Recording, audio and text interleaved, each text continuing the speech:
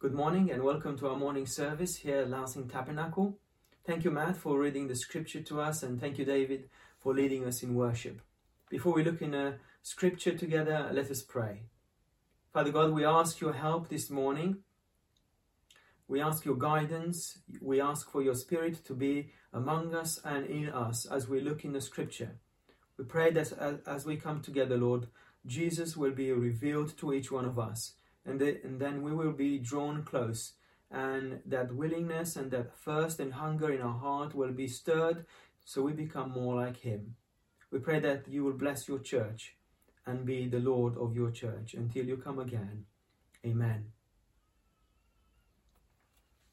I've chosen to speak from this passage in John chapter 10 because of three reasons. First one is that we need to be reminded of the simple but fundamental truths of the gospel. We have a short memory, and that is the same for me or anyone else. We forgot things very easily, and we need to be reminded that Jesus is the only Savior. Jesus is the Good Shepherd who can shepherd our life and prepare us for what he's got in place for us. Secondly, we need to look at Jesus' character in order to become more like him. Knowing Jesus is the call for each Christian. And thirdly, I've chosen this passage because we are in a situation where we're looking for a new pastor for our church. And it's important that while we are looking for answers to our questions and when we're seeking God for the right person, we know the right filters through which we can analyze and make decisions according to God's will. And looking at Jesus, the Good Shepherd, will teach us a few traces of character that we should be looking into a pastor. 8 times in John's Gospel, Jesus uses this statement, I am. A statement comes back from when Moses meets God at the burning bush in the desert. There God reveals himself to Moses, and there God sends Moses to get his people out from a land of slavery, to bring them salvation and take them to the land full of milk and honey, where God's blessing is overflowing and his presence is with his people. And Jesus comes again, and he talks to God's people, the same people, and they need to hear it. I am the God. I am the one who can save you. I am who can take you to green pastures. I am the one who gives sense and meaning to your life. Today we're going to look at 2 of those statements. One in John chapter 10 verses 7 and 9, I am the gate, and then John chapter 10 verses 11 and 14, I am the Good Shepherd. Verses 1 to 10, I am the gate. Jesus paints here a picture for his listeners. He talks about something that the Jewish listener will be very used with. In a Jewish countryside, you'll have spread around sheep pens. They are usually a circle with about 10 feet of a wall around and a cut into the wall where the gate is, and there the sheep will go in and come out through that gap in the wall. Then Jesus describes someone who climbs over the wall, a thief or a robber. Then he talks about the watchman and the shepherd and the sheep, and all of them have a name. Then he's a stranger who tries to drag the sheep away from the shepherd, and there is the pasture for going in and going out too. This is a very dynamic image. Loads of movement, loads of noises. If you just stop for a moment and you close your eyes, you could just see this happening. But in the same time, this is an image of God's people. Many, many times in the scripture, God speaks through the prophets, and he calls his people the flock of his pasture. So, those who are listening to Jesus should understand what Jesus was talking about. Why is this? Well, just earlier on in chapter 9, Jesus heals a man who was blind from birth. And here he is, the man saying again, and the Jewish leader denying that this is the truth.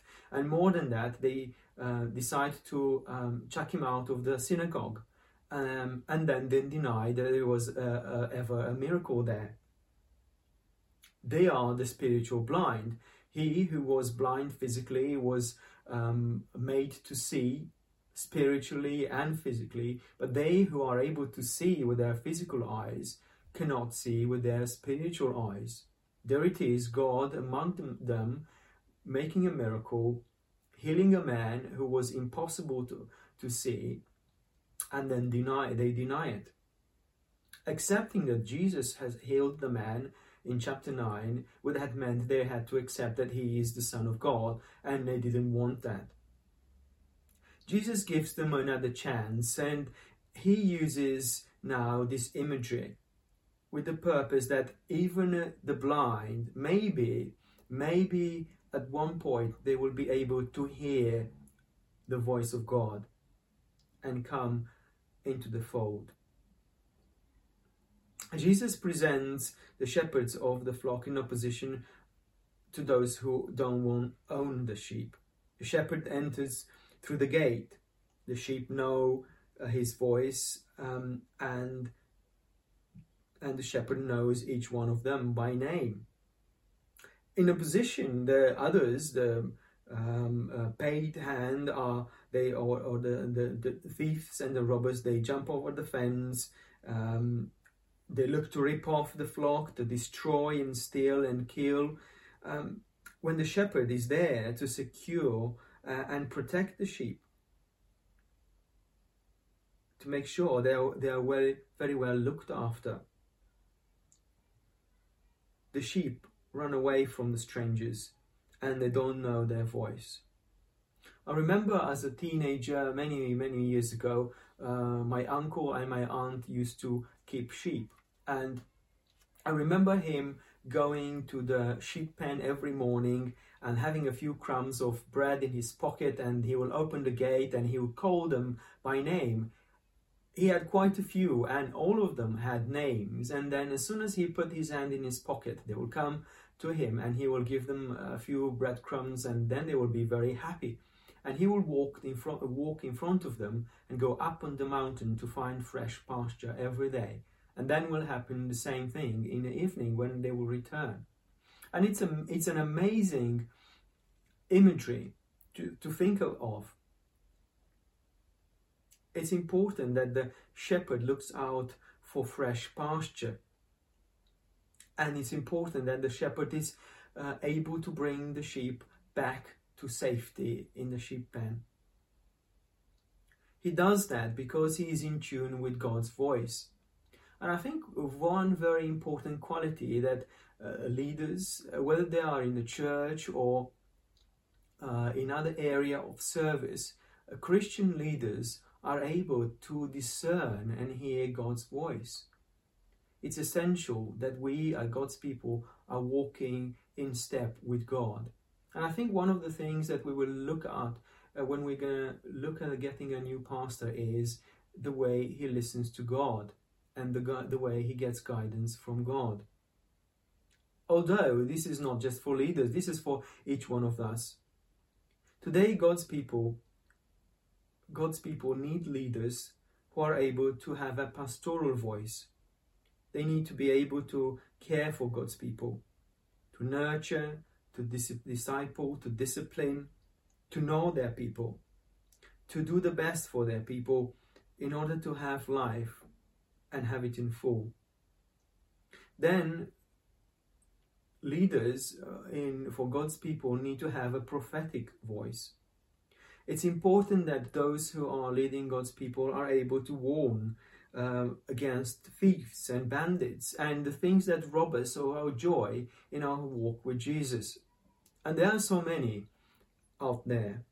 And also, God's people need to be warned about the false teachings that creep into the church, that try to separate people and people from God. Also, God's people need to be warned about sins that destroy lives, that destroy families, that take away joy and eternity. God's people need to be warned about the schemes of the devil, the world, and the sinful nature. And thirdly, we need, as God's people, leaders who have a missionary voice, who are able to clearly proclaim that through Jesus, and Jesus is the only way of salvation. We hear more often the idea that we all climb up the mountain, we all have our own ways, and we're all going to end up in heaven. Well, that simply is not true. The only way to salvation is through Jesus, and we need our leaders to be clear on that. And also we need our leaders to be able to empower God's people to live a fruitful life in proclaiming Jesus to the world. A second part of the passage that we read this morning, we're going to look from verse 11 to verse 18. Again, because the Jews in Jesus' time didn't understand his first image, he wants to press on with that. And now he talks again about a shepherd and a flock. And I am sure that in a Jewish mind, it's impossible for them not to remember Psalm 23, for example, or Psalm 80, or Isaiah 40, or even Ezekiel chapter 34. There, unfortunately, God doesn't speak very nicely about his people's shepherds. He talks about them as those who have failed to provide pasture and security for God's people. More, we are told there they're plundering the flock, and they left the flock to be plundered by others, by God's enemies. And there in Ezekiel chapter 34, God promises two things. Well, he promises that he will take care of his own flock, and he will go and search for the lost, and he will lead the flock to good pasture, and that is God's people. And secondly, God promises that he will judge those wicked shepherds, and when necessary, he will even judge some of the sheep. And then he will appoint a new shepherd. When Jesus says, "I am the good shepherd," in a Jewish mind, it was that image from Ezekiel chapter 34, because the people's shepherds has failed the people. God will send the good shepherd who will take care of God's people. When he says, "I am the good shepherd," he makes himself equal to God, and that is death deserving. And Jesus here again, he presents himself in opposition with the higher hand. The good shepherd lies down his life for his sheep. He cares for the sheep to the point of sacrifice.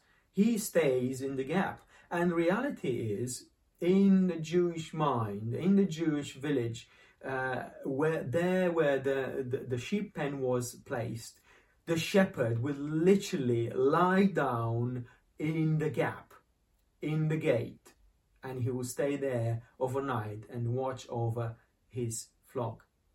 The same is Jesus doing for us. He is laying down his life, so we are saved.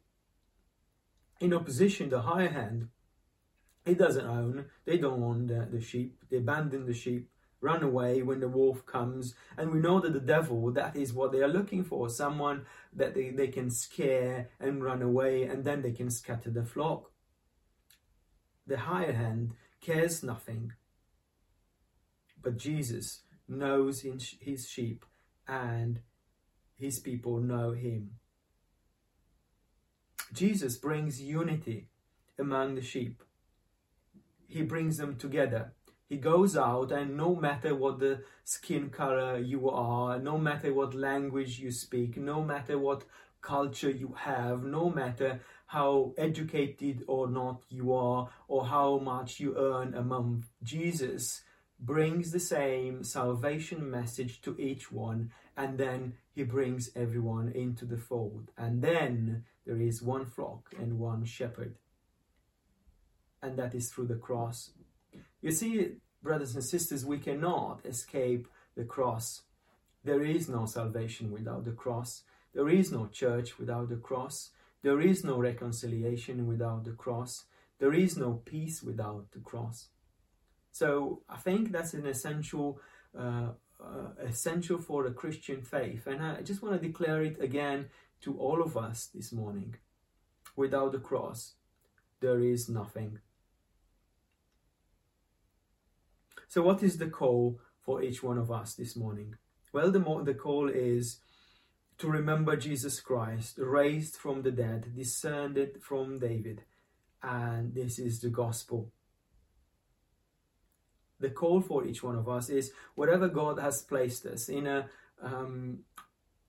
situation of being a leader. It could be just in our own family, leading our children, leading our wives, leading maybe at work in a leading situation. In whatever place God has put us, He has called us to be like Jesus, and being like Jesus means we need to lay down our lives. We need to be called to sacrifice. We need to be patient. God has called us to stay in a gap.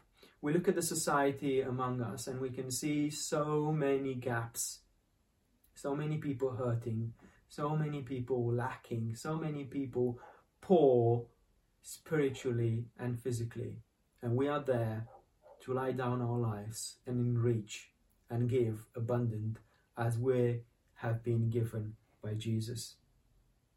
We're called to extend our love to those outside our church, group, denomination. We are called to pour out the blessing that God has given us. The salvation is free for all. There is an epilogue to the passage that we just read, and that's from verses 19 to 21. There, a discussion happens among the Jews, and some of them thought that Jesus is demon-possessed and raging mad, and then they said, this is a waste of time. Why should we waste our time listening to this guy anymore? He's mad. Listen to him. But some heard the voice of God. And you see, Jesus, when he comes, he creates dissension. And it's very important that we are on Jesus' side. The world does not like Jesus. The world will not accept Jesus. But we, as his people, should love him and follow him. Although we might be considered raging mad, or might be considered crazy, at the same time, following Jesus is the call for each one of us. This morning, I will close and say, let's be one in Christ. Let us submit under the shepherding hand of our Lord Jesus Christ. Let us trust him that he will provide for all that we need, even for a pastor for our church. Let us be in the same time aware that there is someone raging out there trying to rip off the body of Christ, trying to separate us, trying to break the unity of a church, of our church, any church. Let us be aware of that, and let us not give him a foothold in our lives, and let us hang on to Jesus, who is our Lord. This morning I want to remind you, Jesus loves you, Jesus cares for you, Jesus has died for you, Jesus has raised again, and Jesus wants to save you. So, bring this good news in your family, to your children, to your grandchildren, to your neighbors, to the people around you. Let the joy of the Lord fill your life and our lives until he comes again. Amen.